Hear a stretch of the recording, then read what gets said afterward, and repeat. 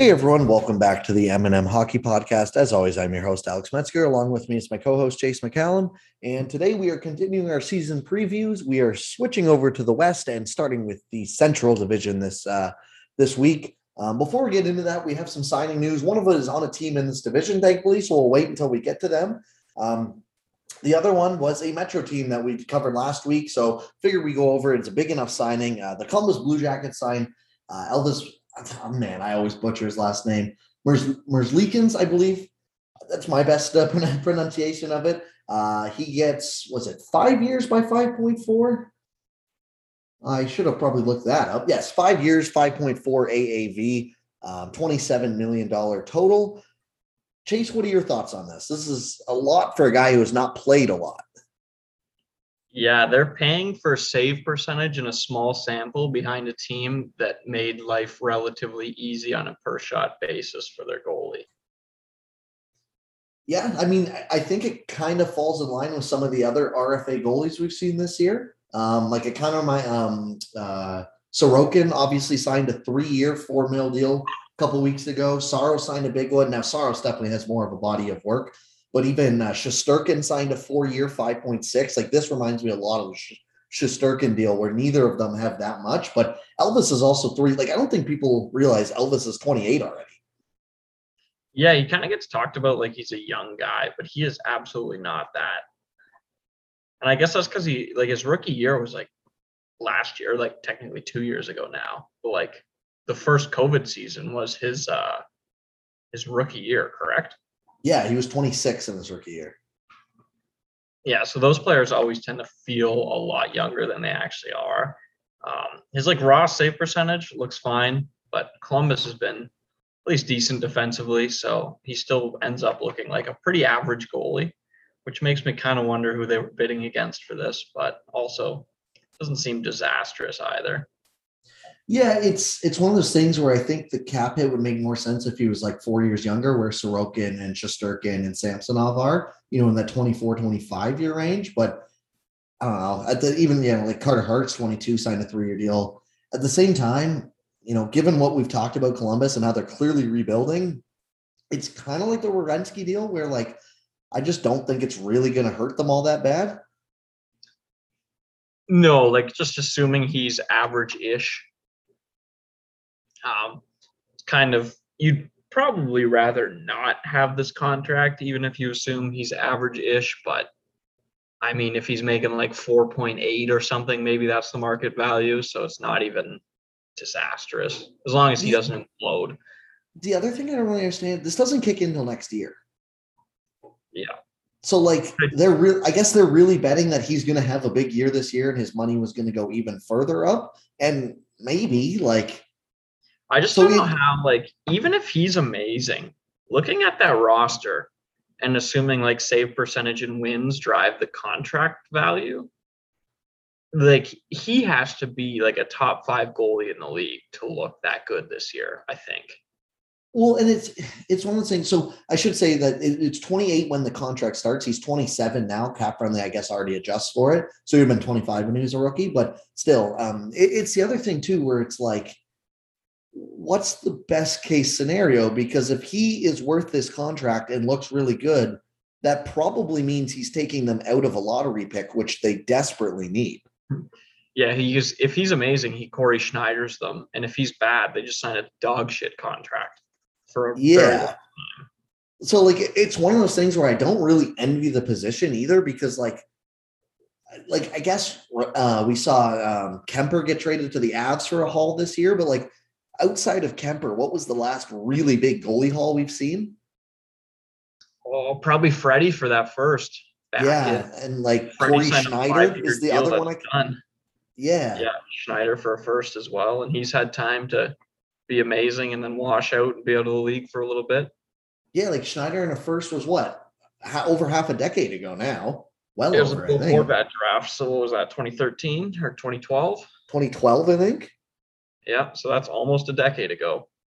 Yeah, so like that, like it's one of those situations where I really don't envy them because, you're kind of damned if you do, damned if you don't, right? Like, yeah, because like, what do they give for him? A third, probably. probably maybe you could probably get a second, maybe an okay prospect, but like even then you have to sell a team that this is like your future goalie. And who are you doing that to? Like most teams have a goalie that need one. Yeah, I guess unless you're just wait till shit hits the fan in Carolina and hope they panic. Yeah, like That's like I the don't only know. obvious mark if you're trying to dump a goalie right now.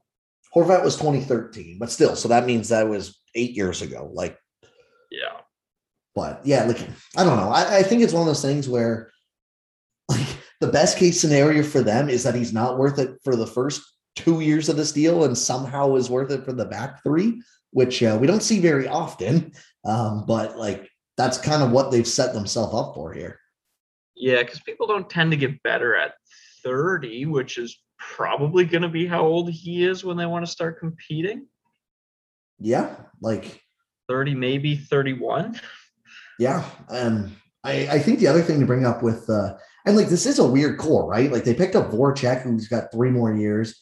Who knows what they're doing with Patrick Laine? It looks like Nyquist might actually be healthy this year. Bjorkstrand's got 5 more years. Like, I don't think this team is going to be just like god awful, but like if they get average goaltending, like I just see them kind of being like 6th, 7th, last in the league, and that is just a not great place to be at all.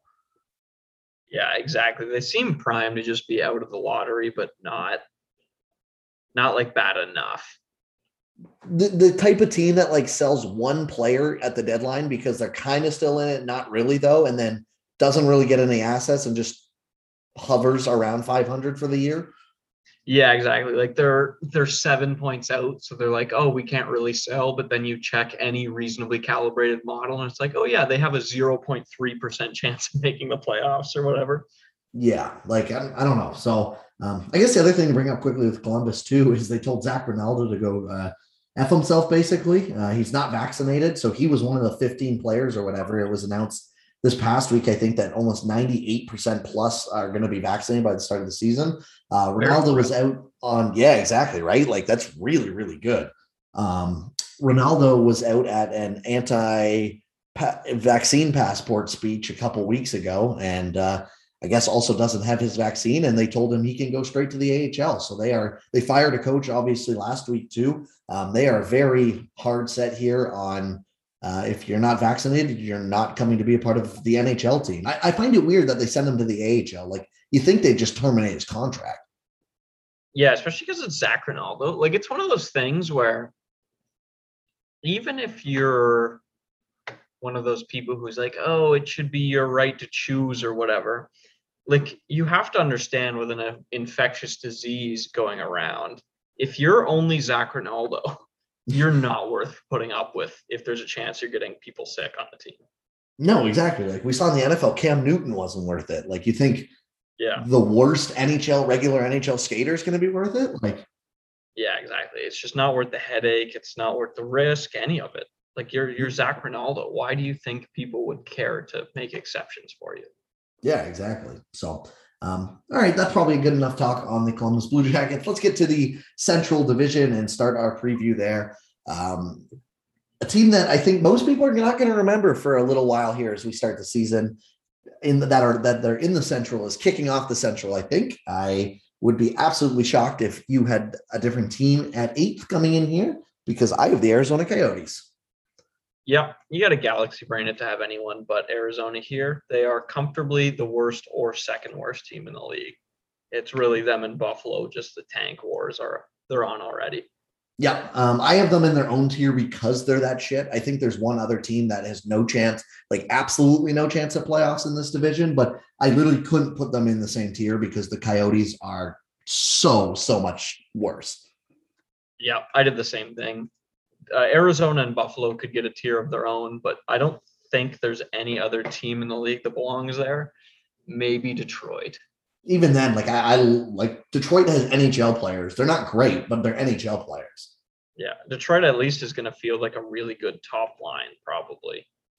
And like as much as I say Nedeljkovic is overrated, I like him in that more than Carter Hutton. And guess the Arizona Coyotes backup right now. God. You're not going to be able to. No idea. It's Joseph, Joseph, Josef, Coroner. I've never heard of this guy in my 23-year-old Czech Republican from the Czech, undrafted. He played games in the NHL last year. He played 10 games with the San Jose Sharks and put up a solid .899, and that is currently the backup of the NHL team. Yeah, these are the kind of goalies that I signed to tank with in Chell. You love to see. Yeah, and that is exactly what they're doing. Buffalo is trying just as hard. They signed Carter Hutton, who was Buffalo's goalie. It is going to be an absolute tank off. Like the goaltending is just hilarious to look at. You look at the defense core. This I don't hate as much. I'm not going to lie. It's not great, but it's the relative strength on this team. That's for sure. By a mile. Obviously, I think we're both really like Jakob Chychrun. He really came into his own last year. It'll be interesting to see if he can repeat that this year on an absolute dog shit team. Yeah, it's going to be tough for him. Although, like, he's now that, especially since Garland's gone, like, he's better at his position than anyone else on this team by a mile. He's going to be one of those guys that, like, if you really loved relative numbers, is going to be so much higher than anyone else. Oh, yeah. He's going to have, like, Mark Stone and Erik Karlsson on those awful Sens teams, kind of Corsi Rel numbers. Yeah. I like the pickup of Shane Gostisbehere and Connor Timmins. I thought, Timmins is someone I'm going to definitely be keeping an eye on. I really wanted him to crack the Avs roster, but they were so deep at defense and they needed a goalie that he was part of that Kemper trade. Gostisbehere, again, I thought that was a very, very solid pickup. Obviously with draft picks. Anton Stralman's another one where he's not what he used to be, but I think he'll be a fine third pair defenseman, maybe your number 4. Like, you run out a top 4 of Chychrun, Gostisbehere, Timmins, and Stralman. Like, it's not great, but you could do work. Like, compared to the rest of this team, you're doing a lot better. Yeah, exactly. And it's always one of those things whenever people try to justify horrible players, they say leadership or whatever, but like, at least Stralman was a top 2 defenseman in this league for a really long time. So if Chychrun's going to learn from anyone, like, at least Stralman's been a top pair guy for forever. Yeah, exactly. And and he's been through it. He's been on some good teams. He's been on some bad teams. I always forget that Stralman played 2 years with the Leafs. I knew the Leafs like drafted him or whatever, but in my head, he didn't play a single game with them. Yeah, but he played 50 and 38, and then he got moved to Columbus where he played, which again, I think of him as a Ranger and then Lightning, and then the Panthers recently. But I just learned looking at his cap friendly in the middle of this conversation that he ever played for Columbus. In my head, he was a Ranger at the start. Yeah, me too. But yeah, so I would say that, Stralman's been there. He's been on some good teams, some bad teams. This will be a bad team. I don't hate their defense. It's definitely the best part of their team by a long shot. Yes, exactly. Then you move up front, and oh boy, it'll be interesting to see if Phil Kessel gets moved this year, I guess. They have their cap friendly page is so funny. 1, 2, 3, 4, 5, 6, 7, 8, 9, 10, 11 of their 14 forwards on the cap friendly roster are expiring this year, and only 2 of them are RFAs. Jesus. Such a beautiful cap friendly in like a disastrous kind of way. Yeah, it's like definitely that, like, they're doing all the right things. Like, we're talking about, obviously, for just this year, this team is going to be absolutely dog shit, but like, this is the way you need to rebuild. Oh yeah. Like, it'd be tough to get the exact expected values, but I'm sure they have more like expected draft pick value this year, maybe than any team has ever had going into a season. Yeah, especially going in, like, because obviously you got like the Ottawa who had 3 and 5 last year. Like that probably provides when it comes draft time, right? But yeah, with 3 first-round picks, 5 second-round picks, and then next year they have 2 thirds, and the year after that they have 3 seconds and 2 thirds already. Like, and this is before they even sell anything, because like, again, I already mentioned Kessel probably. Yeah, Kessel, Beagle, I could see getting moved. If Ryan Dzingel looks all right, I could see him getting flipped for a mid to low round pick. Stralman, maybe if they retain some money. Like, there's just so many options here where they can flip them for, I don't think they're going to get a first for any of these guys by any means, but they've already done that with some of their players, right? And, the other thing too is I think when it comes to getting draft picks, and rebuilding, people's biggest thing is, well, look at like Buffalo. You can't just tear it down because you need actual NHL players there when you're bringing it back up. They still have that. They brought in Gostisbehere. They, Clayton Keller will be 24, 25 when these guys start getting on the roster. And like, you can go sign some free agents as well. It's not like, yes, they have stripped this team down to the bones, but there's also a way forward here where I can see, some veterans being mixed in with some younger guys, and that's a good thing for this team. Yeah, exactly. They still have a couple pieces. It's not a complete joke, even though there's not much there.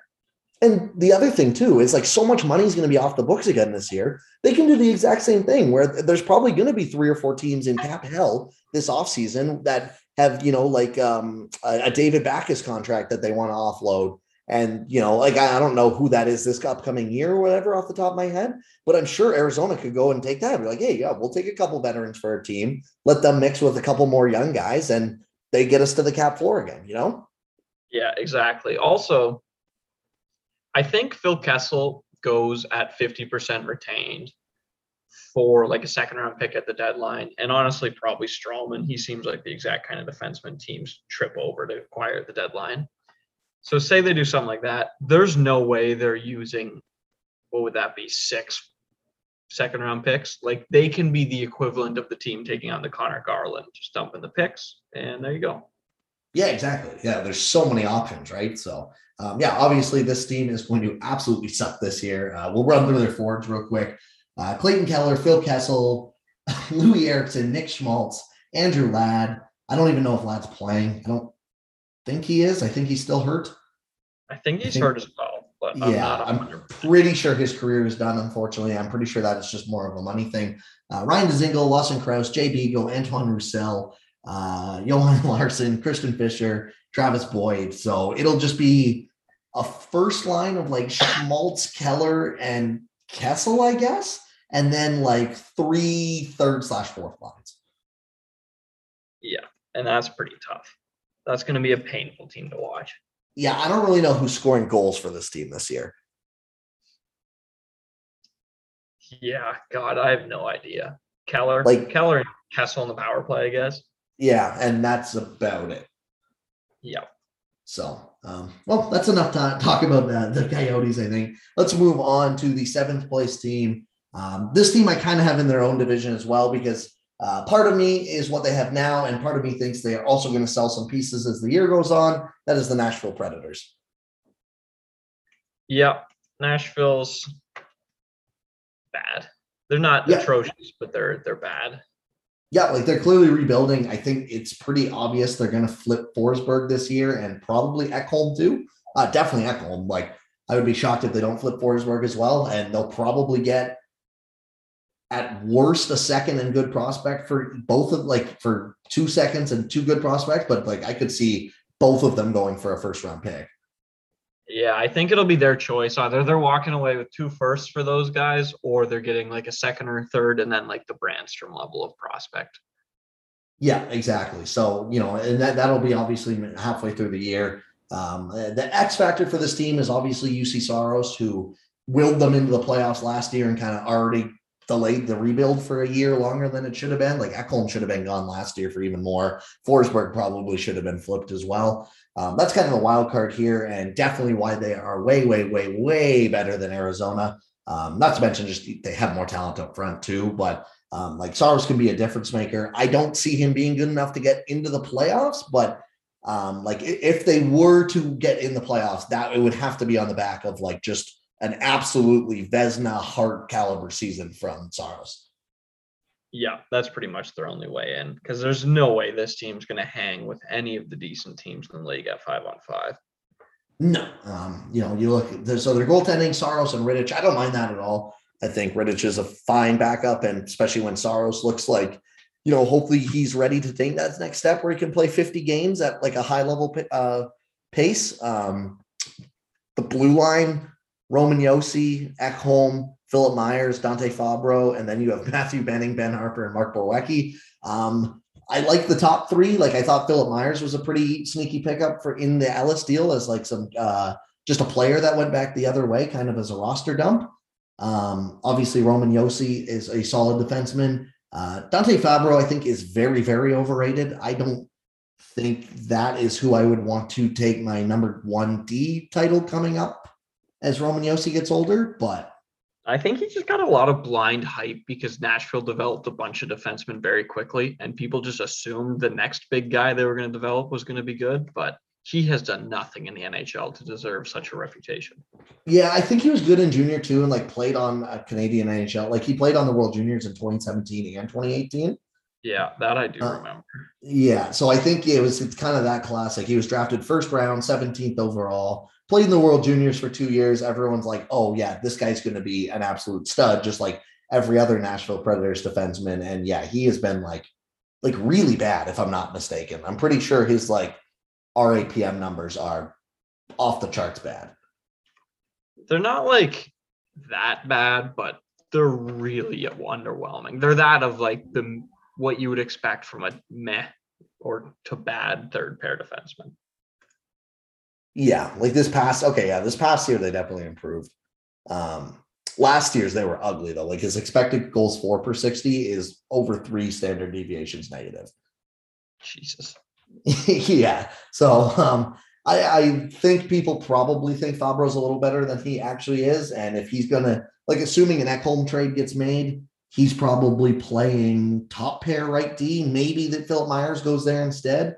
But he's going to be able to rely on to probably take his own second pair. And that just seems like it's going to be a disaster for this year. Yeah, that is not going to go well, especially because none of the forwards are going to be able to hide them. Yeah, I agree. Up front, interesting mix of people: Duchesne, Ryan Johansson, Philip Forsberg, Mikael Granlund, Colton Sissons, Luke Kunin, Rocco Grimaldi, Nick Cousins, Eli Tolvanen, Yakov Trenin. Just kind of a like underwhelming group, I would say. Yeah, I think their best forward is my favorite left winger in the league, Roman Yossi. Yeah, like literally. And that when we talk about defense, that's kind of tough when we just said their best defenseman isn't even a defenseman. So yeah, like this team is going to struggle to produce offense. Yeah, and they have for the past couple of years, and they got rid of one of their better offensive players in the offseason. So yeah, and it looks like Forsberg's probably next in line for their best offensive player, and he's going to be on his way out this season too.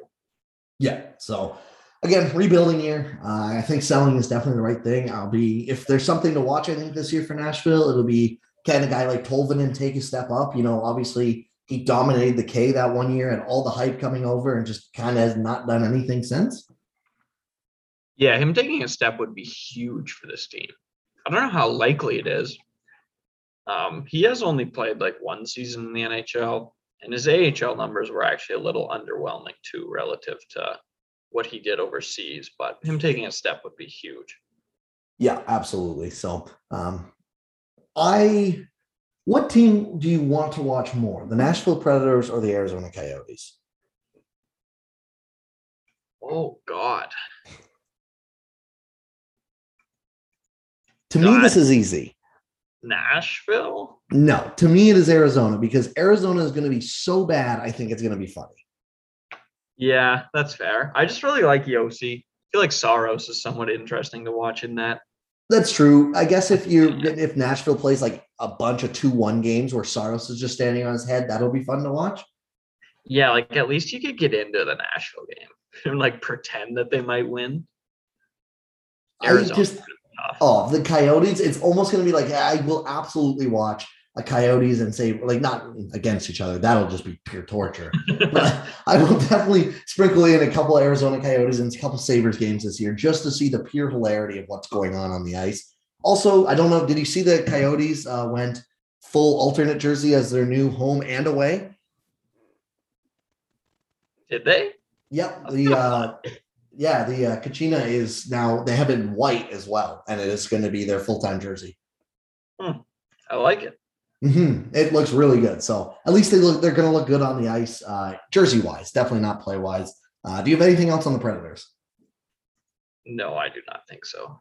Okay, me either, because there's not a lot to talk about with them. Now we move into another tier. This is kind of where I had like the bubble I had two teams on this tier, just kind of like bubble, where I don't really see them making playoffs, but like if one or two things broke the right way and someone else had some bad luck, I could see them in the second wild card spot or whatever. How many teams do you have in this tier? 2 as well. Okay. I'm wondering, I think it'll probably be the same two. Who do you have at sixth in this division then? This was tough because I hate both of these teams equally. I guess the Chicago Blackhawks. Okay, so I have them fifth, still in this tier. I think you could flip. Who did you have as the other team? Dallas. Yeah, okay. So I had Dallas sixth, Hawks fifth. I could see it really flipping either way. Let's go with the Hawks first then. Improved this offseason, but at quite the cost, that's for sure. Hugely improved, but they were so bad before, I still don't think they're a playoff team. No, like, and just like, so obviously our feelings on Seth Jones are known. We think he is not the number one defenseman people seem to think he is. He's never really been the number one defenseman people seem to think he is. That being said, this defense core was so freaking terrible. I do think he makes it better. Yep. Yeah, it was so bad. He immediately becomes their number one defenseman, which I don't mean as a compliment. Yes. Like they got their number one. It's just still not ideal, but it is technically their number one. Yeah. It's one of those things like, I guess we'll see in Columbus, but the only way Seth Jones is actually as good as some people think is if and Columbus was so mediocre, is like the entirety of the Columbus Blue Jackets are way worse than we think. Yeah, or like Tortorella's system just absolutely killed Seth Jones, but like you would think that would help his numbers, not absolutely shell them. Yeah, because it seemed to prop up the goalies at least by suppressing expected goals against, which is usually, if your system's good at suppressing expected goals against, a really good way of propping up the Seth Joneses of the world who can't defend the line to save their life and therefore have really mediocre defensive numbers. And mediocre might even be nice. They're kind of bad. Yeah. So let's start in that, I guess. They obviously brought in the reigning Vezina winner, I believe. Yeah, he won the Vezina. Marc-Andre Fleury, 36 years old. They have Kevin Lankinen as a backup. So, like, here's the thing. I feel like even more than the Jones one, people are looking at the net. They go, well, they got Marc-Andre Fleury in net. He just won the Vezina. This is going to be unreal. The dude's 36, and he came off a year 2 years ago where he wasn't very good. Like, it was clear that he was just fatigued, but he's now had a Vezina season. 2 years ago, he wasn't great. They had to bring Robin Lehner in as backup. 3 years ago, he had an arguably Vezina season again, like top 5 for sure. What is he going to be this year at age 36? Yeah, this is tough to project. And even if he is Vezina good, do they make the playoffs? Maybe if the Pacific is so bad, I could see them making the playoffs if the Blues just take a step back or something. But yeah, that's true. I keep forgetting how bad the Pacific is. So even if they don't make the top 4, they should actually be able to get a spot in 5th. Yeah, this 5th spot that I have them in might be a playoff team. Yeah, there's a decent chance. We'll get to the Pacific when we do it, but there's really only two locks in my opinion, and one of the locks isn't even good. Yeah, I would say one of the locks has Mike Smith in that. Yeah, and actively made their defense core worse, and it wasn't good to begin with all offseason. Exactly. So yeah, there is a chance that the 5th team in this division, even with 89 points or whatever the hell, 90 points makes the second wild card. Yeah, the West is bad. It's how the tables have turned. Yeah, exactly. It used to be that deep division, and now there's 2 elite teams and a couple other not horrible ones, I guess. Other than Colorado and Vegas, does the West even have another team as good as Florida or the Islanders?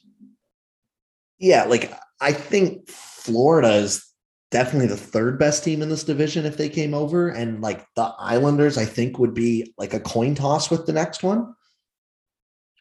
Yeah, that sounds about right. And I think Boston be comfortably in there too.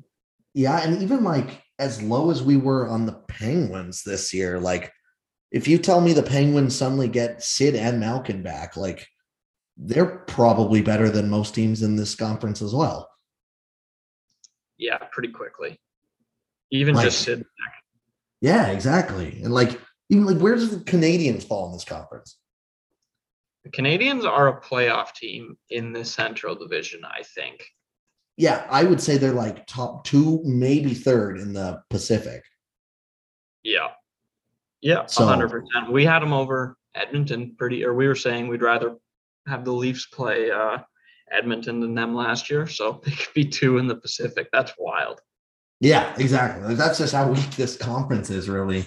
So yeah, like when it come back to the Hawks here, if Fleury does put up a season like last year, maybe they are in the playoffs. But I think, and we'll get to their forwards in a second. I think like this team just gets absolutely destroyed by the Colorado or Vegas, whoever gets more points by just dummying on the other teams.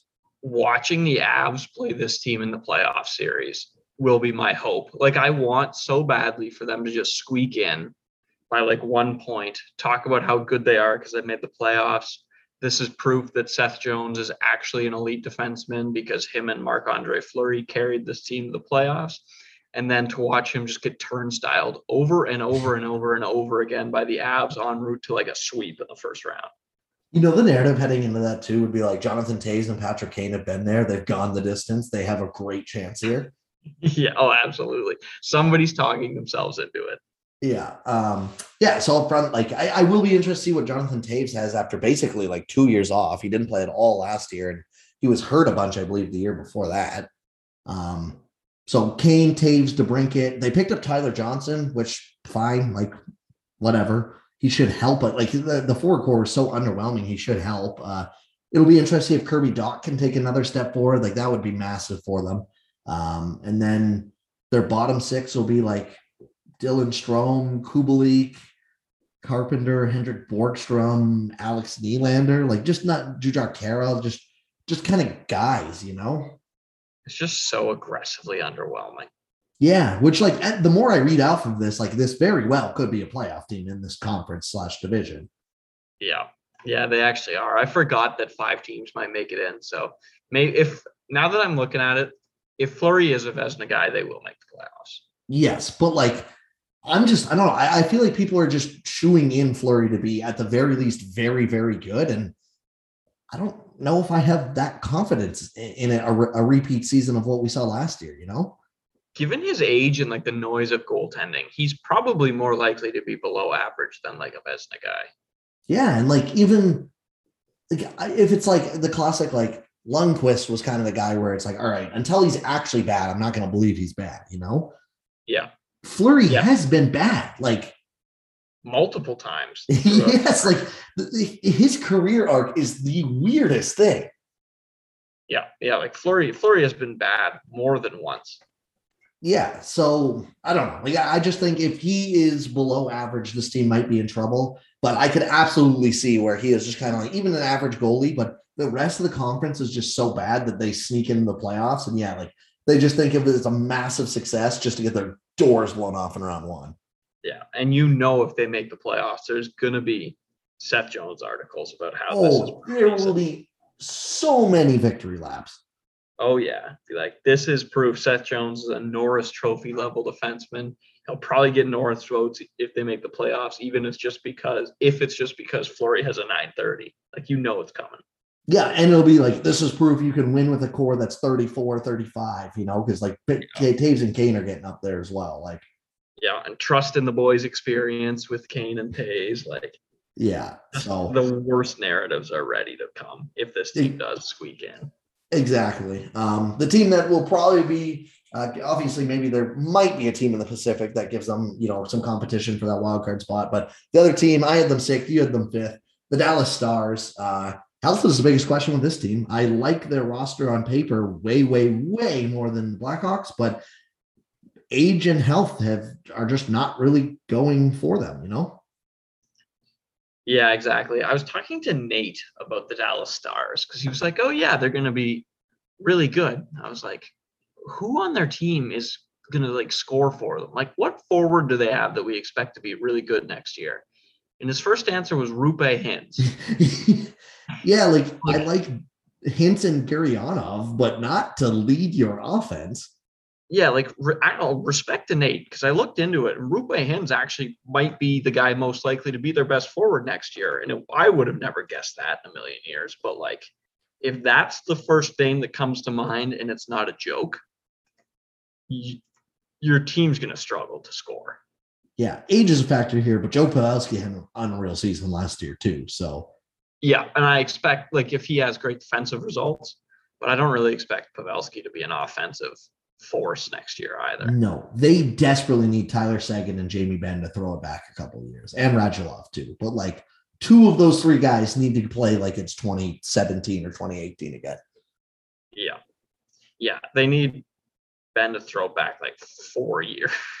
Yeah, because like if they get like a Tyler, like a peak, not even peak Tyler Seguin, but like close to like let's say Tyler Seguin puts up 70 points in 82 games and Ben throws up 60 or whatever. This forward core suddenly doesn't look horrible, right? Like you have Seguin, Ben, Pavelski, Radulov, Baxa, Hintz, Gurionov, and Kervanta, and then Jason Robertson. Like that's not a bad top 10 to have. Then you can fill in the gaps with Michael Raffle, Blake Como, like what Luke Lundell, whatever, right? Whatever. Like it's not horrible if you get some normalcy from Seguin and Ben, but like Ben's 32, plays a hard style game and just looks like he's done. Seguin missed all of last year as well, and I'm not even sure it's a given he's going to start this year. So, like, how realistic is it that you can get like 70 points out of any of these guys, you know? Yeah, it's one of those things where like you just say the word if, but the word if carries so much weight because it's so unlikely that like sure any team can get super lucky. But luckily for them, the division, like we keep saying, conference is bad enough they might be fine anyways, as in terms of making the playoffs. Yeah, and like I don't mind their decor. Heiskanen, Lindell, Klingberg. They picked up Ryan Suter this offseason. Sakara, Yanni Hankapaa, and Joel Hanley. Fine. Like Heiskanen being like legit top 20, top 30 guy, like would be really, really helpful for this team. I didn't think he played great last year. No, and the revival of John Klingberg would be pretty helpful too. Yes. What will be really interesting to see if they're like 4 or 5 points out of a playoff spot come the deadline. Do you flip John Klingberg? The smart thing to do would be yes, but absolutely not. They don't do it. It's my guess. That's kind of where I'm at with it as well. You know, even like Pavelski, like you probably could flip Radulov, Pavelski, and Klingberg and get like 2 to 3 first round picks and probably like a second, or like you can get a draft haul. That's for sure. Oh yeah. Imagine like everybody wants a top 4. Specifically, they'd prefer right-handed puck-moving defenseman at the trade deadline. If you could trade John Klingberg and retain half, and you're selling him for $2 million with deadline cap space, like that's just the dream scenario. Yeah, or even if you go him full and then retain half on Pavelski and Radulov. Yeah, true. Like, yeah, like you're like Klingberg would probably get a first. Pavelski, if he repeats his season from last, gets a second at worst, and Radulov probably gets like a second and a third or something like that, right? Like, yep, yeah, exactly. And then, like, obviously not rebuild complete, but like that kickstarts your rebuild where it's like suddenly you have 2 firsts, a couple seconds, you know, maybe a couple thirds, or you know, maybe you go a second and a fifth or whatever, or a couple fourths. Like you suddenly just have picks to play with in what should be a deep draft. Yeah, which is good spot to be in. Yeah, but by all accounts, they still think this core can go for it because they snuck to the and like again, like I feel bad saying it's lucky. They played well in the bubble, but like them being in the cup, like you repeat that a bunch of times, they're not making the cup final very often. And even so, that was now 2 years ago. Yeah. And yeah, like a bunch of the players are gone. Some of them are hurt. They're all like, it was considered an older core at the time. Yeah, and like Garyanov was like a huge surprise. It was good last year, but it's not like he took some huge step like No. since. Yeah. So, and then in net, I'm not really sure what they're doing. Jake Ottinger, who looked good last year in small spurts. Ben Bishop, they already had. It doesn't sound like Bishop's going to be playing this year, which is unfortunate because they went out and picked up Braden Holtby. So now you have Hudobin, Holtby, and Ottinger. I don't really understand the Holtby signing because, like, it's the plan to have 22-year-old Jake Ottinger in the minors again? Because that doesn't make a ton of sense to me. Yeah, unless I think Khudobin's cooked. I guess, but like I'm pretty sure Hudobin played 30 plus games last year. He played more than Ottinger. So I think the most likely scenario is they send the young goalie down because of some random argument people love to make about goalies and age. Yeah, which is idiotic because he played 29 games. He had a 911 save percentage. I'm pretty sure his his advanced numbers they weren't like off the charts, but I'm pretty sure they were just fine. Yeah, and he has a higher save percentage than Khudobin. They played behind the same defense, so that almost certainly means he was better. Holtby was cheeks, so like Ottinger is probably their best option.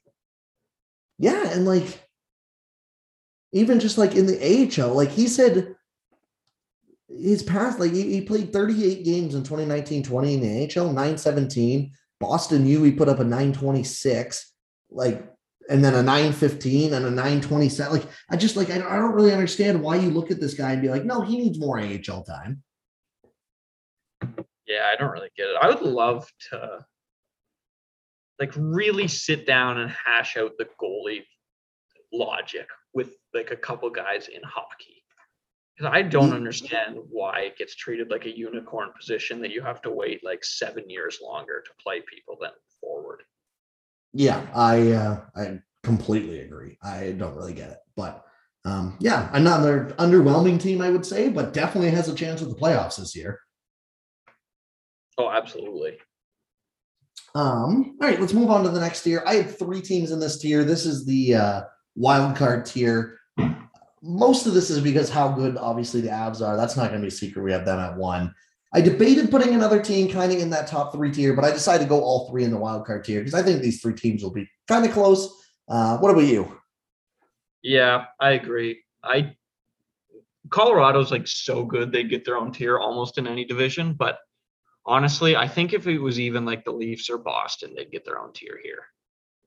Yeah, I would agree. Like I think there's one team I think I'm higher on, especially versus last year, but they're still, I think, a little ways away. There's still big concerns with them. So let's start with the 4th team in this division, then the bottom team in this tier for you. Who did you have? I know your thoughts on this team from last year. I'm going to assume we have the same team here, the Winnipeg Jets. No. See, this is the team I'm much higher on this year. Really? Interesting. They finally stopped ignoring their blue line. Yeah, they did. They finally did the thing that they should have been doing for forever. However, like, if they would have done this last year, their forwards still scare the hell out of me. Yeah, I still don't think Dylan DeMello is going to teach Kyle Connor to play defense is the problem. Yes. And that's going to lead them to having like a 48% XG. Yeah, but I'm excited to see what Hellebuyck can do behind a decor that actually has 6 NHL players on it. Yeah, that's I don't think it can be overstated enough how many bad players they were running. Like they were running out Derek Forbort on like top pair defense minutes constantly last year, or top 4.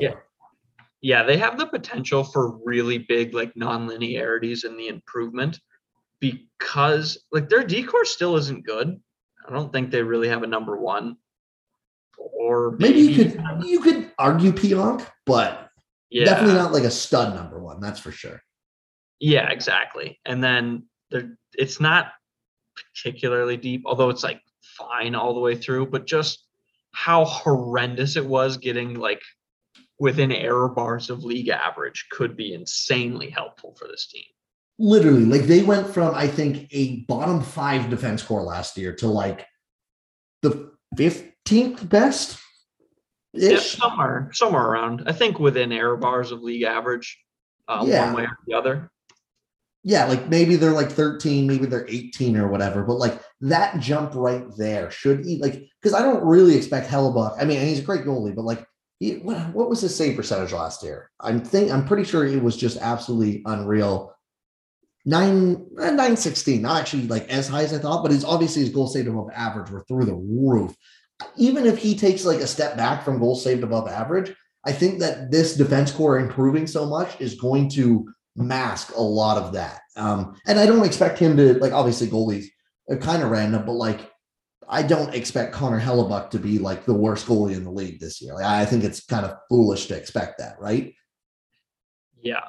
Like goalies are weird. There's a chance he's bad, but you got to see it. When somebody's been as good as he has, you have to watch him be bad for an extended period of time before you could ever really start entertaining the idea. Yeah, at the very worst, you can pencil him in as like a top 10 goalie. Yeah, exactly. If you want to say 8, because you're betting on a huge regression for some reason, like I guess.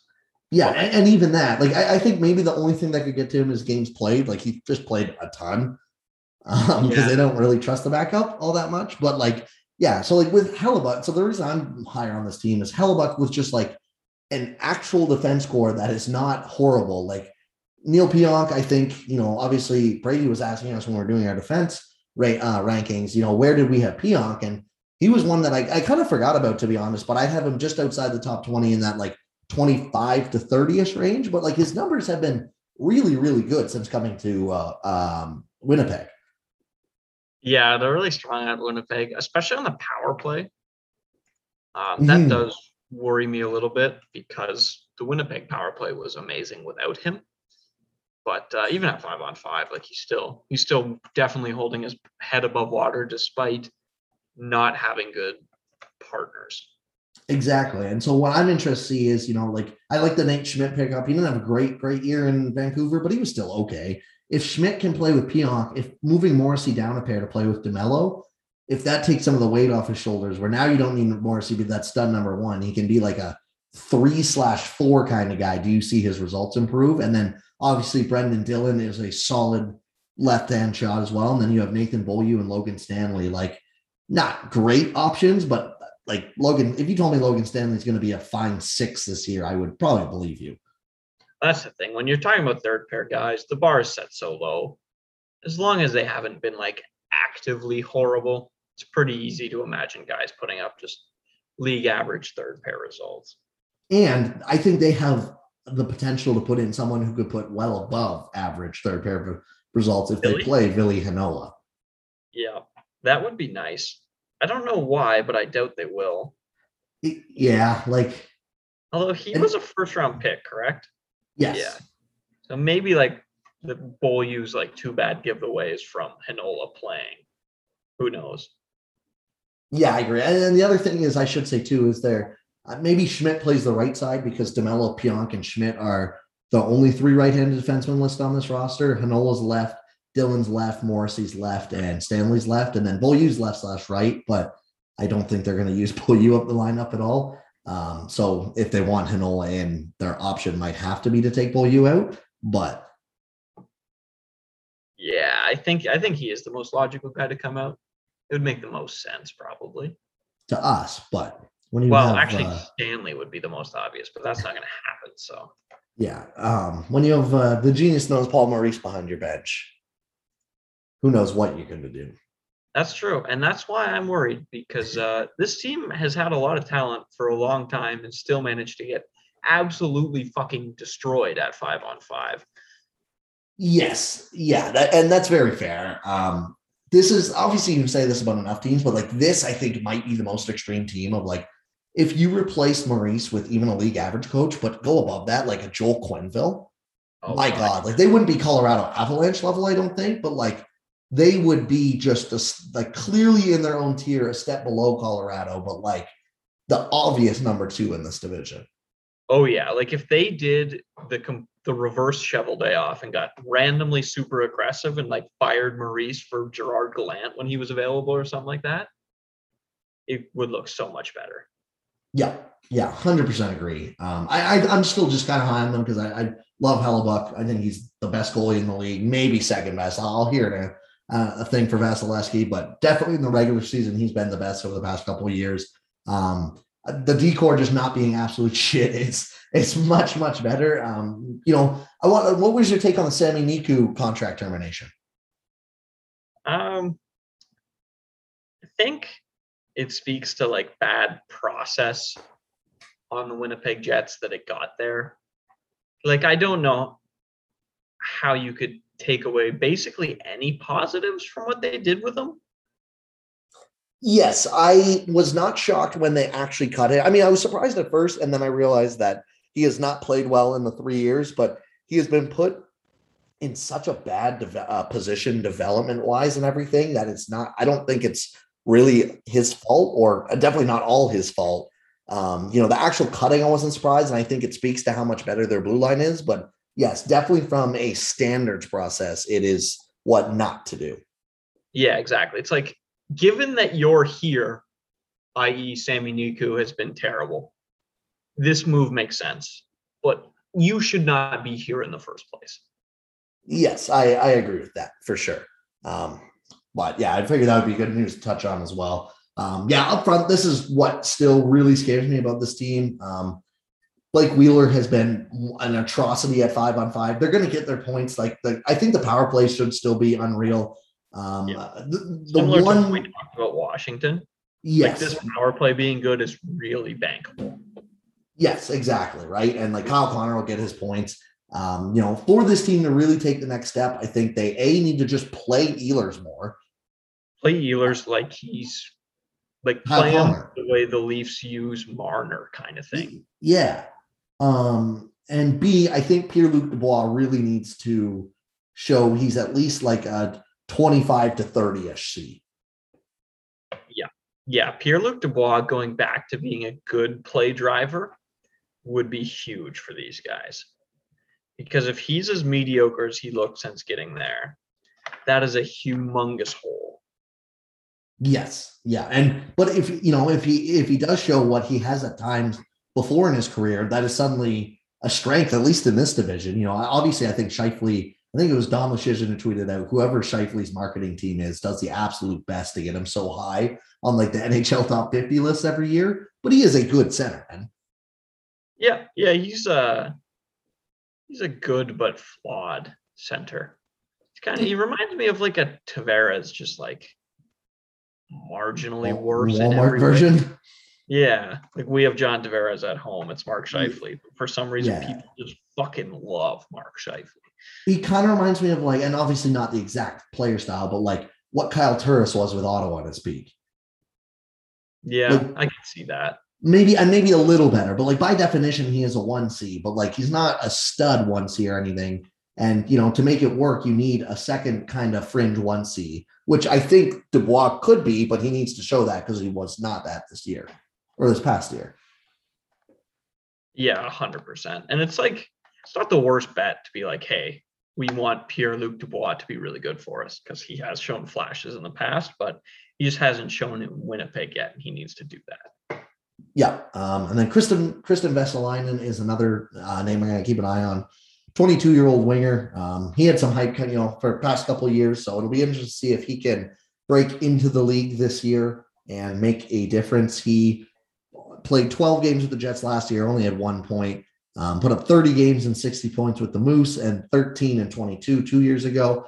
So he's had mixed results, but he looked pretty good in the KHL when he got to play, and Liga as well. So it'll be interesting to see if he can give their depth at least a little bit of a jolt. That'll be the biggest thing, I think, for them. Like, I think their defense is fine enough to just kind of be average. Obviously, Hellebuck's in net. It's really going to depend what they can do up front. If they get that really strong second C, I think this team is better than for sure one team in this division, and very, very close, if not better than a second, mostly due to goaltending. In this tier, I should say. Obviously, they're better than a few teams in this division. But if Dubois looks like he did last year with Winnipeg, yeah, I could see this team being fourth very quickly. Yeah, that's why it's pretty easy to imagine them coming to. All you have to say is Hellebuck's amazing behind a league average decor, And then given how good their power play is, boom, they're pretty automatically the second best team in the division, then I'd say, or they come second at least. The problem is, like, that's betting on the most unsustainable position in hockey. And it's not like Hellebuck's never been bad in the NHL either. Yeah, like, was it 4 years ago, we were talking about how he used to be 1 year on, 1 year off? Yeah, exactly.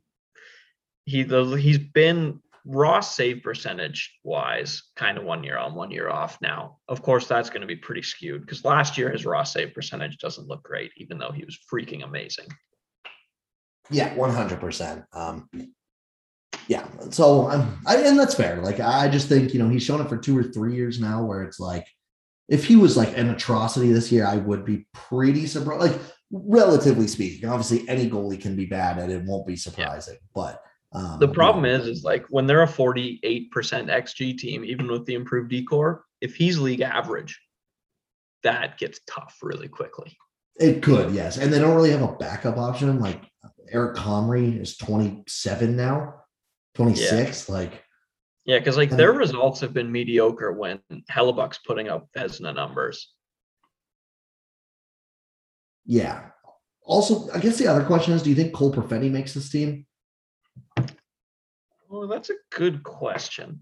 I don't know exactly how the wings are supposed to look, but if you could put him on like a third scoring line, that. Yeah, I mean, he's listed as a center too. Like, he did really well in the AHL last year after destroying the OHL year before that.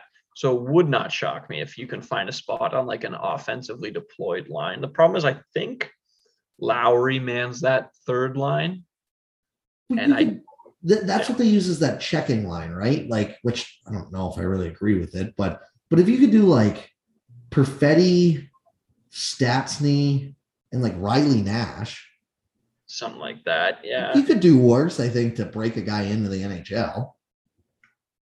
Yeah, I'd be into that. The problem for Perfetti will just be like if Lowry's manning a third line that's just going to be checking, they're not going to want to play him there. And then teams just really hate the idea of playing prospects on the fourth line, even if it is offensively deployed. Yeah, that's very true. And like, I'm pretty sure I saw a poll from like Jets fans that like they were not confident Perfetti would play many games at all this year, unfortunately. But now it could be one of those things where they have no intentions of playing him. Stastny gets hurt, and then boom, he's in the top 6. Yeah, or like like Scheifele's suspended, right? Like, if he has a good camp, or like Connor goes down and they want another shooter or something. Yeah, exactly. So I hope we get to see him. Like, I think, and again, like, it's tough to balance, but like, he's been so good in the minors. I don't really see what another season down would do. And I get you're trying to balance competing and going, or like, the future and competing, but like, I think him being on the roster gives you a better chance of competing because yes, he probably has a lower floor than some of the guys, but his ceiling is so much higher that like, when you're not clearly the best team in your division, you should be looking for those high ceiling players. 100%, especially because like it's really hard to score over a point a game in the AHL. Even like, I think 21-year-old Nylander was barely over it. And Perfetti was already approaching that. So like the sort of marginal improvement that he can make, even if he becomes literally the best player in the entire AHL, isn't that high. Mm-hmm. So like at some point, you're just going to have to play him in the NHL and let him figure it out. Agreed. Yep. So that'll be an interesting thing to keep an eye on. So I had them 2, you had them 4. I had the Blues 4. Yeah, I had the Blues 3. I like this team's offseason. I really do too, actually. Something about it, I don't know if it's Jordan Binnington and net. Something about it just kind of screams that their time has passed. Oh, I think having them 3 is more of a shot at the rest of the division, in my opinion, than a compliment to how well this team's constructed. But like, I think they did get clearly better this off. Like, they were a distant 4th in their division last year when we were expecting them to be an easy 3rd, and then obviously Minnesota surprised. But like adding Brandon Saad and Pavel, like the Buchnevich trade was just chef's kiss. Yeah. Like, and they still need to re-sign Robert Thomas, which it doesn't sound like they're really close there. But yeah, like, They don't I have did. any cap space. Yeah, I know that's the thing, right? Like unless a Tarasenko trade is on the way. Yeah, and they must be banking on that, which is weird because like I don't know why Robert Thomas is the guy you wait on. Like he's been good, not been like a god or anything, but he's been a very good young player thus far. Yeah, Lambert on Puck Soup was mentioning that. I think he wrote about it for EP Ringside as well, where he's like, "Why is this the guy that you feel you need to hassle for every dime and cent?" You know, like apparently, like the rumor was he was asking like Jordan Kyrou money, which is 2.8, maybe a little more than that. Like, how are you going? No, you're not worth Jordan Kyrou. Yeah, like he's definitely worth Jordan Cairo money. I would give him a 4x4 in a heartbeat. Yeah, that's giving Robert Thomas a 4x4 is usually the kind of RFA deal that ends up as a steal. So yeah, I don't know why they're nickel and diming him either, but assuming he will get signed, because like I don't see him going the whole season not getting signed, but assuming he does get signed, I'm guessing a Tarasenko trade's on the way, but maybe you start with Tarasenko, see where things go. Even excluding Tarasenko, I like their top six, top nine-ish, like O'Reilly, Robert Thomas, Braden Shen, Buchnevich, Saad, Kyrou, Barbashev. Barbashev's kind of shit, actually. But David Perron, Sunquist, like Kyle Clifford will be a fine fourth liner. They re-signed Bozak. So like a Bozak, Clifford, Barbashev fourth line is whatever. Like I don't mind their forwards at all. Like I think they really need Ryan O'Reilly to be peak Ryan O'Reilly from 2 years ago, and they need Buchnevich to actually break out for that high end talent to hit. But they have a good group of forwards, that's for sure. Yeah, and neither of those two things you mentioned are guaranteed, but those are really good bets. Like Ryan O'Reilly being great and Buchnevich, who's been nothing but freaking amazing in a small sample breaking out. Those are as realistic as a bets as you could possibly have. Yeah, my big problem with this team, I think, is the defense core. Yeah, Perrier struggled. the defense score is Now, ugly now that Perrier goes not like a god. yeah, maybe it was just a shortened season. We talked about that last year, how it kind of can sway perception. If you were injured for part of the year, well, suddenly you're only playing 40 games. That's half a normal year, right? Like we've seen guys who just throw that data out because it didn't mean anything. So like they really need him to bounce back, because like I don't know, Torrey Krug might get a little better than he was last year, but I think even peak Torrey Krug, it's not like he was an absolute stud number one or anything like that. No, he's like the perfect complimentary guy. Yeah, and then you have Justin Falk and Scandella and Bortuzzo, and then a couple 25, 26-year-olds who are just not great. Yeah, and like Falk's fine, but I mean, Falk's But big thing was always power play value, and then they signed Torrey Krug for a ton of money, whose primary thing is power play value in a league in which one defenseman plays on the power play. That will never not be funny to me. yeah, exactly. Like you kind of cut him out on the knees, and like now if Justin Falk's your three, that's not really ideal. No, because at 5-on-5, he leaves a lot to be desired. Yes, and then you have Jordan Binnington and Billy Husso in net. What's your opinion on Binnington? His numbers, like on aggregate over his career, are a lot better than I expected. I still don't trust him.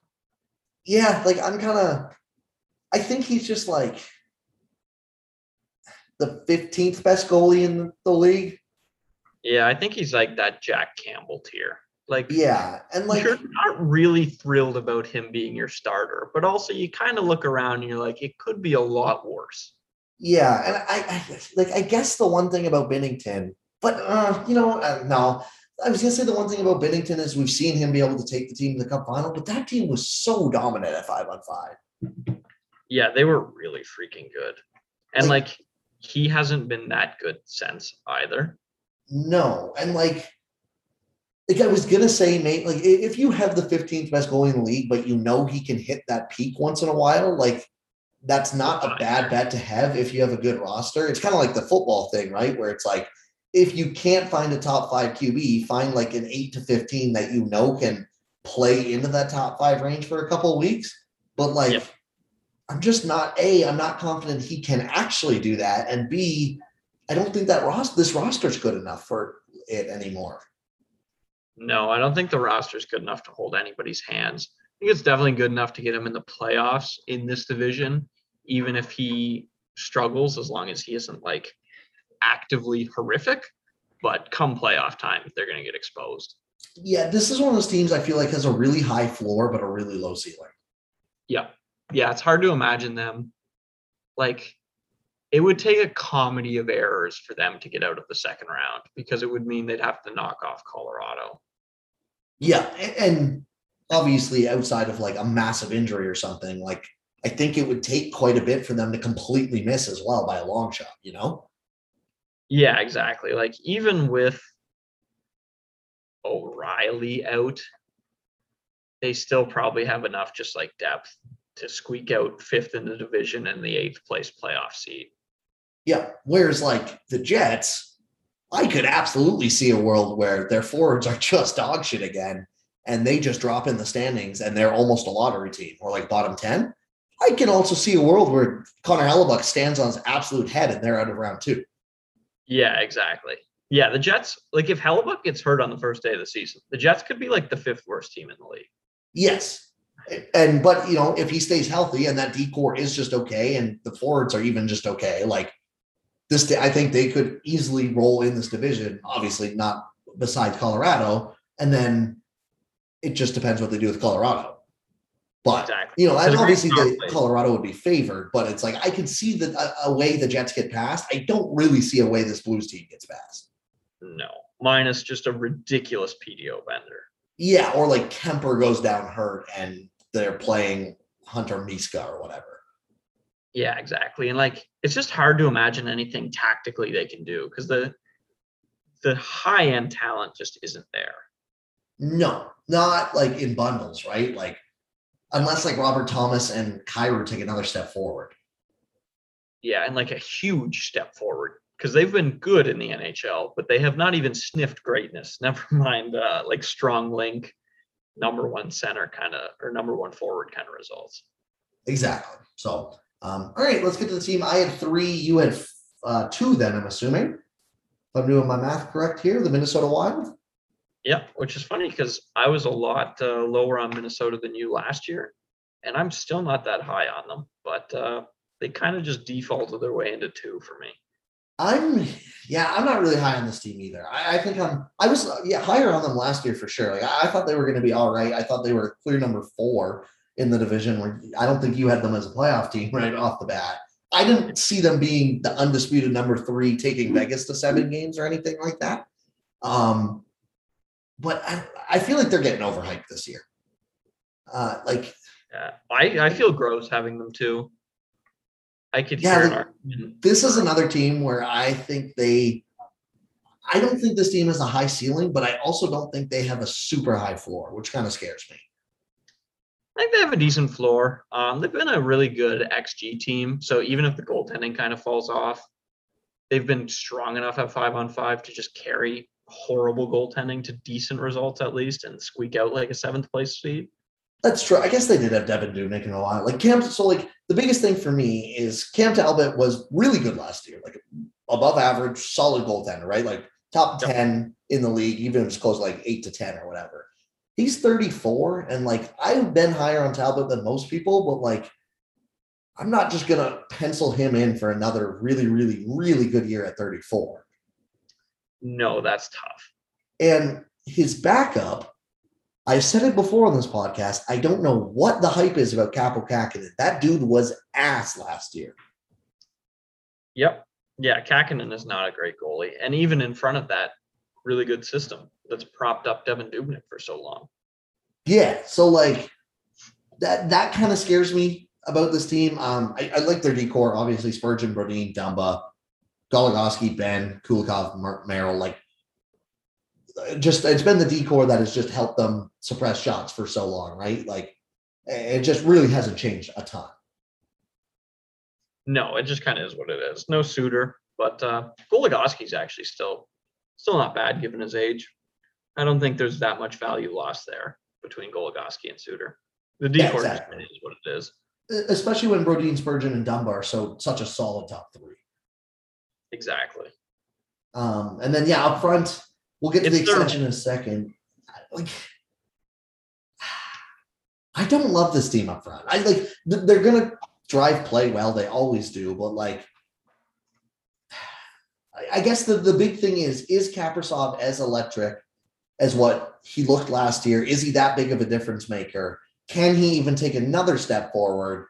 Or was it maybe more goaltending than people thought? And Kaprizov, sure, he made a difference and helped, but not to the degree that, I think he was getting credit to at times. Yeah, and like Kaprizov wasn't an amazing play driver. So the question is he legitimately like a top 10 finisher in the entire NHL? Which, given what we've seen out of the KHL, like if He the might. answer ends up being yes, I wouldn't be like shocked. No, he's as good a bet as anyone not named like Pasternak, Point, or I mean Stamkos, Matthews. Like the very clear tier.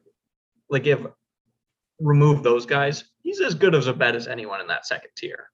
But still shooting talent, which is really noisy. Yeah. So obviously the big news today, and I'm glad it happened today. I would have pissed if it happened tomorrow. He signs a 5-year deal, eats up, I think, 2 years of UFA, maybe 3. He's 24 now, so I think it'd be 2. A 5-year deal, $9 million AAV. So they are banking on the shooting talent. High AAV, to be honest. I like. It sounded like Minnesota won on an 8-year deal closer to 9, but he thinks he's a $10-11 million player, true talent wise. I thought maybe on a 5-year deal it'd come closer to 7.5, 8, not 9. 7.8 was what the Twins had projected. Yeah. So like slight overpayment. I would be less mad about this if they didn't have 20 million fucking dollars or whatever it is tied up in dead money over the next couple of years. Yep. And there are the playoff series results are why. But like the Mitch Marner contract is far and away the most complained about contract in the entire NHL. Not even close. I much prefer the Mitch Marner contract to this contract. Yeah, like, at worst, you're getting like a point per game player with Mitch Marner. Kaprizov wasn't even point per game last year. Yeah, and that was like the finishing results were ridiculous there. And again, they very well might be real. But we're still talking about 55 games of finishing talent. Yeah, like there's a non-zero chance that like we come out of this year being like, oh God. Yep, it could look like the Keller contract. It's like style. Yeah, and like where you're again, like not the worst, but you're definitely not thrilled about it. Yeah, exactly. And it'll be interesting to see, where it falls. But like again, like, do we think he's a pure 17% shooter? Yeah, exactly. Is he peak Stamkos? like if not, there goes his most valuable thing. Yeah, because he had 27 goals, 24 assists in 55 games last year. That's, again, a great pace. And like, I'm not, again, if there's someone to bet on, sure, it's him. But for goals, like that's a 40 goal pace. Even if he goes down to 14%, like that's closer to 30 then, right? 32, 33, where it's like, ooh, suddenly you're paying $90 million for like a 32, 65 point player. That's a lot of money. If that goes down to 14 or 13 or 12 or whatever, and he's a 30 goal scorer, you're paying $9 million for William Nylander. Yeah. And which it's an overpay, I think, a little bit relative to an RFA contract, which means pure on ice value, it should be fine. But I don't know. I'm kind of confused why this contract was so beloved on Twitter today. And I just think people don't realize that Kaprizov didn't drive play all that well. They saw the flashy goal scorer. And again, he is a dynamic goal scorer. I'm sure he will probably score 30 goals next year, but he's got to be like a 35, 40 goal scorer, or he's got to score 30, but actually be like a good play driver, Yeah, exactly. And he is it feels like he's been around forever. That was his age 23 season, if I remember correctly. So he could still quite easily take a step, but it just kind of felt like a lot for a guy who, in my opinion, either needs to take a step or prove he's like the 10th best finisher in the NHL to make this worthwhile. And neither of those things are certain to me or even that close to it. Yeah, coming into the season, people weren't sure how good he was going to be. And I think that was like the best possible outcome he could have had. Yep. And Minnesota's betting on it still getting better, you know? Yeah, they're betting on, I think this is them assuming he is going to get a decent, or at least a little bit better. Absolutely. Yes. I'm sure they signed this contract thinking he is the face of the franchise, 40 goal scorer, 82 point play, like point per game player, you know, stud winger. You don't give a guy $9 million per when you don't think that. Yeah, after 55 games. Yeah, especially when you're in the cap situation that you're in too. Which is a big part of why they want to buy him out, buy those guys out, so they had cost certainty so they could get this deal done, apparently. Which is still a really stupid argument to me. But yeah. Yeah, I mean, yeah, we've gone over that. I don't disagree. The other big concern I have is look at this team's goddamn center depth, dude. Yeah, I really like Eriksson Ek, but my God, it's ugly. Victor Rask, who was atrocious for a while, I think he had a good season last year, but has not been great. Frederick Gaudreau, Nico Sturm, and Joseph Cramarosa. Yeah, what scares me about Rask is like you can say, oh, well, now that he's in a really good system that props players 5x5 results up, he's worked out in Minnesota. Victor Rask managed to be horrible at 5-on-5 in Carolina. Yeah. And like even that, there's downside risk there hugely. I'm pretty sure his first year in Minnesota was just as atrocious too. Probably. I mean, like I said, he was legitimately horrendous for the Hurricanes. So yeah, so if he was like that for the Wild, it would not shock me. Although I do, like you said, I do believe he was decent last year. What I am interested to see is if a player like Matthew Boldy can make this team. He's a centerman, 20 years old. I believe he was a high draft pick. 12th overall, 2019. Last year it was only 14 games. But he had 18 points in the AHL in 14 games, over a point per game. 31 and 22 at Boston College last year. Point per game at the World Junior Tournament. 26 and 34. 2 years ago at Boston College. Like he's just kind of destroyed everywhere he's been. So him even being a great, like offensively deployed 3C, even if that still means Rask is getting caved in at 2C, would be huge. Yes, agreed. So that'll be something I'm interested to see. Obviously, you know, you look on the wings, Kaprizov. It'll be interesting if Zuccarello can get healthy again. Fiala, we both really like. Marcus Foligno is a solid player. Jordan Greenway is a really solid player. Ryan Hartman is fine.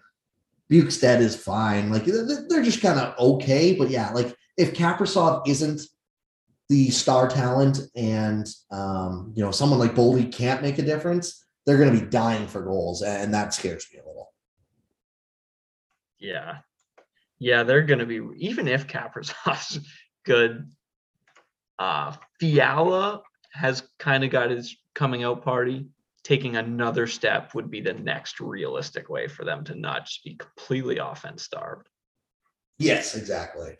It's almost a shame because this team kind of feels like they have like 3 different cores that are just all going to be kind of out of each other's range. Like they have that old core that's kind of still here with like Spurgeon and Brodin and Dumba, but they're like getting older as well. And obviously Suter and Parise. And then you have this new core of like Kaprizov, Fiala, and Eriksson Ek that are all 24 to 25. And then you have like the Boldy and Marco Rossi that are 19 and 20. It's like, if you could combine even 2 of those, this team would have been good at one point. Like really good at one point. Yeah, like if you knew you were getting 22-year-old Rossi and Boldy right now, they would be assuming one of those 2 ends up being quite good, even if the other busts. Like one of those 2 being a legit like 1C that you could play on the second line would make this team slam dunk second in the division, I think.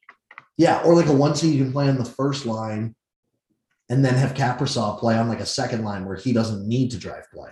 Yeah, exactly. Or you just knew like you were getting peak Norris Trophy Spurgeon or something like that. Yeah, with like even like a 65, 70 point Parise. Like that would be unreal. Yeah. Yeah, and like top 4 Suter as well, kind of thing. Yeah, and like granted, there's a bunch of teams you can do that for, but this team specifically feels like it's like, man, there's like 3 defined eras here, and it's tough that not one of them could kind of fit together better. Yeah, especially since Boldy and Rossi are like so good for not high picks. Not lottery, yeah, that's for sure. Yeah, like it's rare for teams to have two prospects of that quality outside of the top 5 or top 10. Or Rossi was inside the top 10, but outside the top 5. Yeah, and even Rossi was 9 or 10, I think. So He was 9. yeah. All right, on to the number 1 team here. We're going a little long, and sorry, Avalanche fan. I don't think this one's going to be long because there's just it's classic. There's not a ton. Like when it came to Tampa, there wasn't a ton to talk about. This team is just so freaking good again. I think they got a little worse in the offseason, but they had so high to come down from. It doesn't matter. Losing Brandon Saad kind of hurts. I'm going to be interested to see if they can replace him internally. And obviously, Alex Newhook is the guy they're going to be looking to try and hope to do that. They also lost Donskoy, so maybe you say like Newhook replaces Donskoy, which would be more realistic as like a third liner, and then you're kind of left without a top 6 forward there. But this team is just so gross still. Obviously, Rantanen, Landeskog, McKinnon, Burakovsky, Kadri, Comfer, Nichushkin, Tyson Yost. They signed Darren Helm, and then as I mentioned, they have Newhook. Martin Kaut as well is going to look to try and make this team in the bottom 6. And then, even down the line, like they still have like Jean-Luc Foudy, who's supposed to be really good as well. So it's just kind of gross. Yeah, I really like Brandon Saad, and it's worth like not completely overlooking that loss because he's a legitimately good player who filled in perfectly for this team.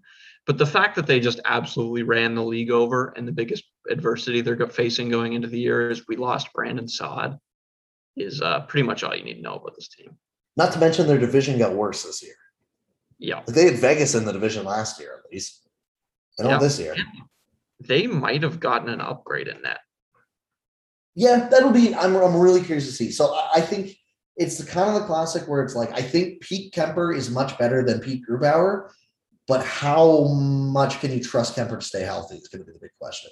Yeah, that'll be tough. And knowing the Avs and their injury luck, that's tough. Yeah, like going into the season with Kemper and Francouz as your 1-2 should, on paper, be really good because Francouz has been good every time he's played. The dude has just not been able to stay healthy either. Yeah. Yeah, it's kind of a glass house in that. Although I do expect this team to be like a 55% XG team that can still win games with the third string goalie putting up an 899. Yes, they literally just need health when it comes to playoffs. Yep. Like this team is making the play. Kemper, Francouz, Makar, and McKinnon would all have to go down, I think, for this team not to make playoffs. And even then, I think they would still maybe be a bubble team. Probably, like on the edge. Yeah, and like even last year, didn't like Rantanen miss time, McKinnon missed some time, Makar missed some time, Gerard missed some time. And they were still the best team in the league. Like they were casually just playing guys that like Dennis Gilbert last year. Yeah. And just running over teams at 5-on-5. And like that was Makar's age, what, 21 or 22 season? He's 22 now. Yeah. So Makar is at the age where people still realistically could take large steps. Now he's so good, a large step's almost impossible because a large step would mean he's like Bobby Orr, but like still. Just the fact that this decor might have got better this year. Yeah, they have the best decor in the NHL, correct? Yes. Especially now that Carolina's been dismantled, Nashville's been dismantled. Absolutely. Yep. By far, too. It just depends. I guess it depends how you feel about Ryan Graves versus Ryan Murray. But I think at worst, that's neutral, maybe even a slight upgrade. Yeah, exactly. And they have 3 top 20 defensemen, plus the guy who's at worst 2. And Bowen Byram. Yeah. Is coming in on the third pair, they're going to be able to run, they're literally, their top 4 is going to be Makar, Gerard, Taves, Murray. Now they have a bit of a left-right, maybe Murray slides to the right, and then Bowen Byram and Eric Johnson as your third pair. And even Eric Johnson, that's a good number 6. That's an amazing number 6. So, obviously you don't want to be paying your number 6 $6 million, which they are right now, but I think that'll be a problem for the offseason. But for this season, when Eric Johnson is your number 6, it's oh yeah, things are probably going very well for your team. Oh yeah, Eric Johnson anywhere off your top pair, you're pretty happy with him. Yeah. He reminds me of that like Ryan McDonough style player. Like with Eric Johnson, you're paying for certainty. Could a rookie do it better?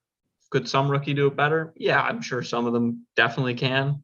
But like Johnson can just kind of play that number 4 or whatever comfortably and do what you need him to do. Yeah, I'd be interested to see what the odds are, but this feels like this team feels like they should be the absolute overwhelming favorites for the President's Trophy this year, in my opinion. They have the best cup odds in the league. That does not shock me, and I think that is correct. Yeah, Vegas is really high on this team. If you want to make an argument for Tampa, obviously I would respect it. Tampa has back-to-back cups, but given what Tampa lost and how freaking good Colorado was last year, in spite of the fact they got bounced kind of early, I think it's definitely the right thing to have them as number 1. I would bet straight up Colorado over Tampa to win the cup next year. Not to mention the division is just so much harder. Like Tampa has to go through 2 out of 3 likely of Florida, Toronto, Boston. Yep. This team could play like the Hawks and then like the Jets en route to a conference final. Yeah. And then all it takes is like a Connor McDavid God series against Vegas that you're playing a McDavid Draisaitl and no one else in the conference final. Yeah. Yeah, like, exactly. Yeah, to me, this team should be the overwhelming favorites for President's Trophy. We'll obviously get into Vegas next week. They have a really good team and a real shit division, but like this team, I think, is just so much better rounded as well. Yeah, exactly. I think you don't even need to get in the division. Yeah, I think you can make the argument this is just the best over. I would still lean Tampa if we're going just like everything else equal, but like they're so close, and it's the only reason I have Tampa is kind of I'm going to do this until I see a proof wrong, you know? Yeah. Yeah, that's more than fair. But is Hedman hurt too? Yes, but I think he is going to start the season. Okay. I know he had surgery, but it sounds like he will. Like from what I've seen, I don't think it's not a Kucherov situation from what I could tell. He's going to play.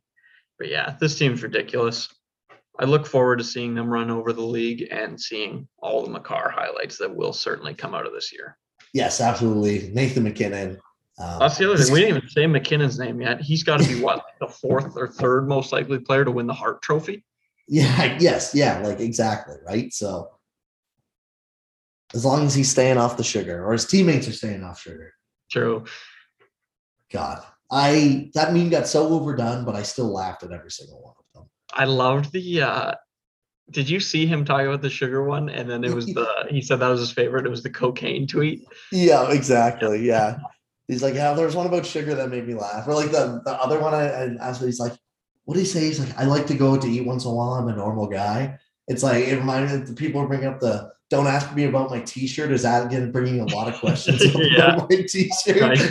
Yeah. So yeah, it's one of those where it's like, yeah, I'm a normal guy. Don't worry about it. It's like, God damn it. But yeah, no, this team will be absolutely dominant this year.